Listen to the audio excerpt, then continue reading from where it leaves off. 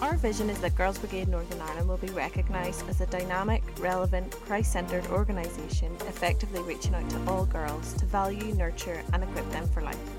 I really hope you enjoy listening to this episode.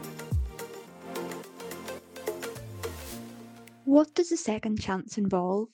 Can we get a second chance just by changing our name? Sometimes I think if I changed my name, would it make me more outgoing? Would it make me smarter? Would it change anything about me? We might look at the story of Paul and think that a change of name changed a lot, but did it really? Before, he was known as Saul, and he wasn't someone that you wanted to know. He was known as someone who persecuted the followers of Jesus, who savagely attacked and murdered Jesus' followers. One of these followers, Stephen, was stoned to death, a horrendous, agonizing death, and Paul was present for this killing. Stephen was killed for his faith in the God whom Paul himself came to love.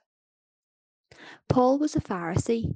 He was confident in his own righteousness rather than seeing the righteousness of Jesus, the one true King. He believed the early church was dangerous, and to stop them, he arrested, imprisoned, and condemned them to death. He threatened the lives of Jesus' disciples and many others. In Galatians chapter 1, verse 13, Paul said about himself, "For you have heard of my previous way of life in Judaism, how intensely I persecuted the church of God and tried to destroy it. And yet, with God, he became one of the best known writers of the books of the Bible. He became someone who brought many others to faith, both in his lifetime and beyond." But when did Paul's second chance happen? Known as Paul's Damascus experience, it was when Jesus Christ himself revealed himself to Paul. Imagine if Jesus revealed himself to you or to me. I wouldn't know what to think. But Jesus knew Paul. God had knit Paul together in his mother's womb, and though they knew of all the wrong things Paul had done, God still loved Paul. God still gave him a second chance.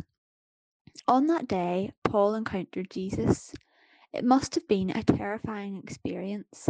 He didn't know Jesus before his death and had such a hatred for his followers. Then on the road to Damascus, a sudden light shone around him, and Paul fell on his knees as a voice called out to him. And as we read in Acts chapter 9, verses 4 to 6, this was his encounter with Jesus. "Saul, Saul, why are you persecuting me? Who are you, Lord?" Paul asked. And the voice replied, "I am Jesus, the one you are persecuting." From this moment on, and because of this encounter with Jesus, Paul began to make changes to his life and, of course, to his name. But the changes in Paul didn't end there. God helped Paul to change himself in a longer transformation, to not just change his name, but to change his heart too. He was fully transformed, no longer the old Saul feared by many, but now Paul, the man who lived every day for Jesus and took up his cross daily. Paul says, "I have been crucified with Christ. It is no longer I who lives, but Christ lives in me.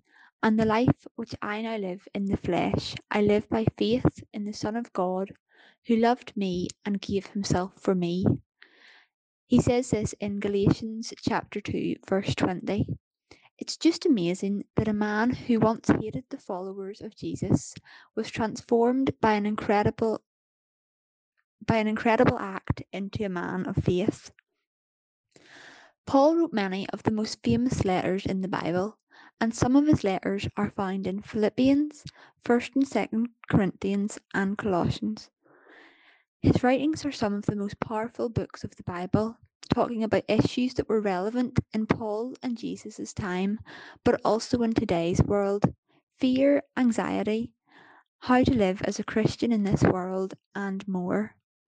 While we might think that the things we have done aren't as bad as the things that Paul did, we have still done wrong. We still make mistakes, and we still don't deserve God's love for us. We all need a second chance, just like Paul.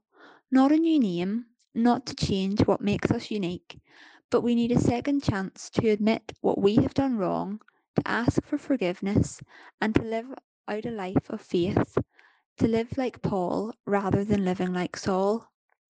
I hope that in the end, all of us can be like Paul and say, I have fought the good fight, I have finished the race, I have kept the faith. Thank you for listening to this episode. We would love it if you could share this podcast with others. If you would like to find out more about GB, check out our website gbni.co.uk. You can also keep up to date with us by following us on Facebook, Instagram and Twitter.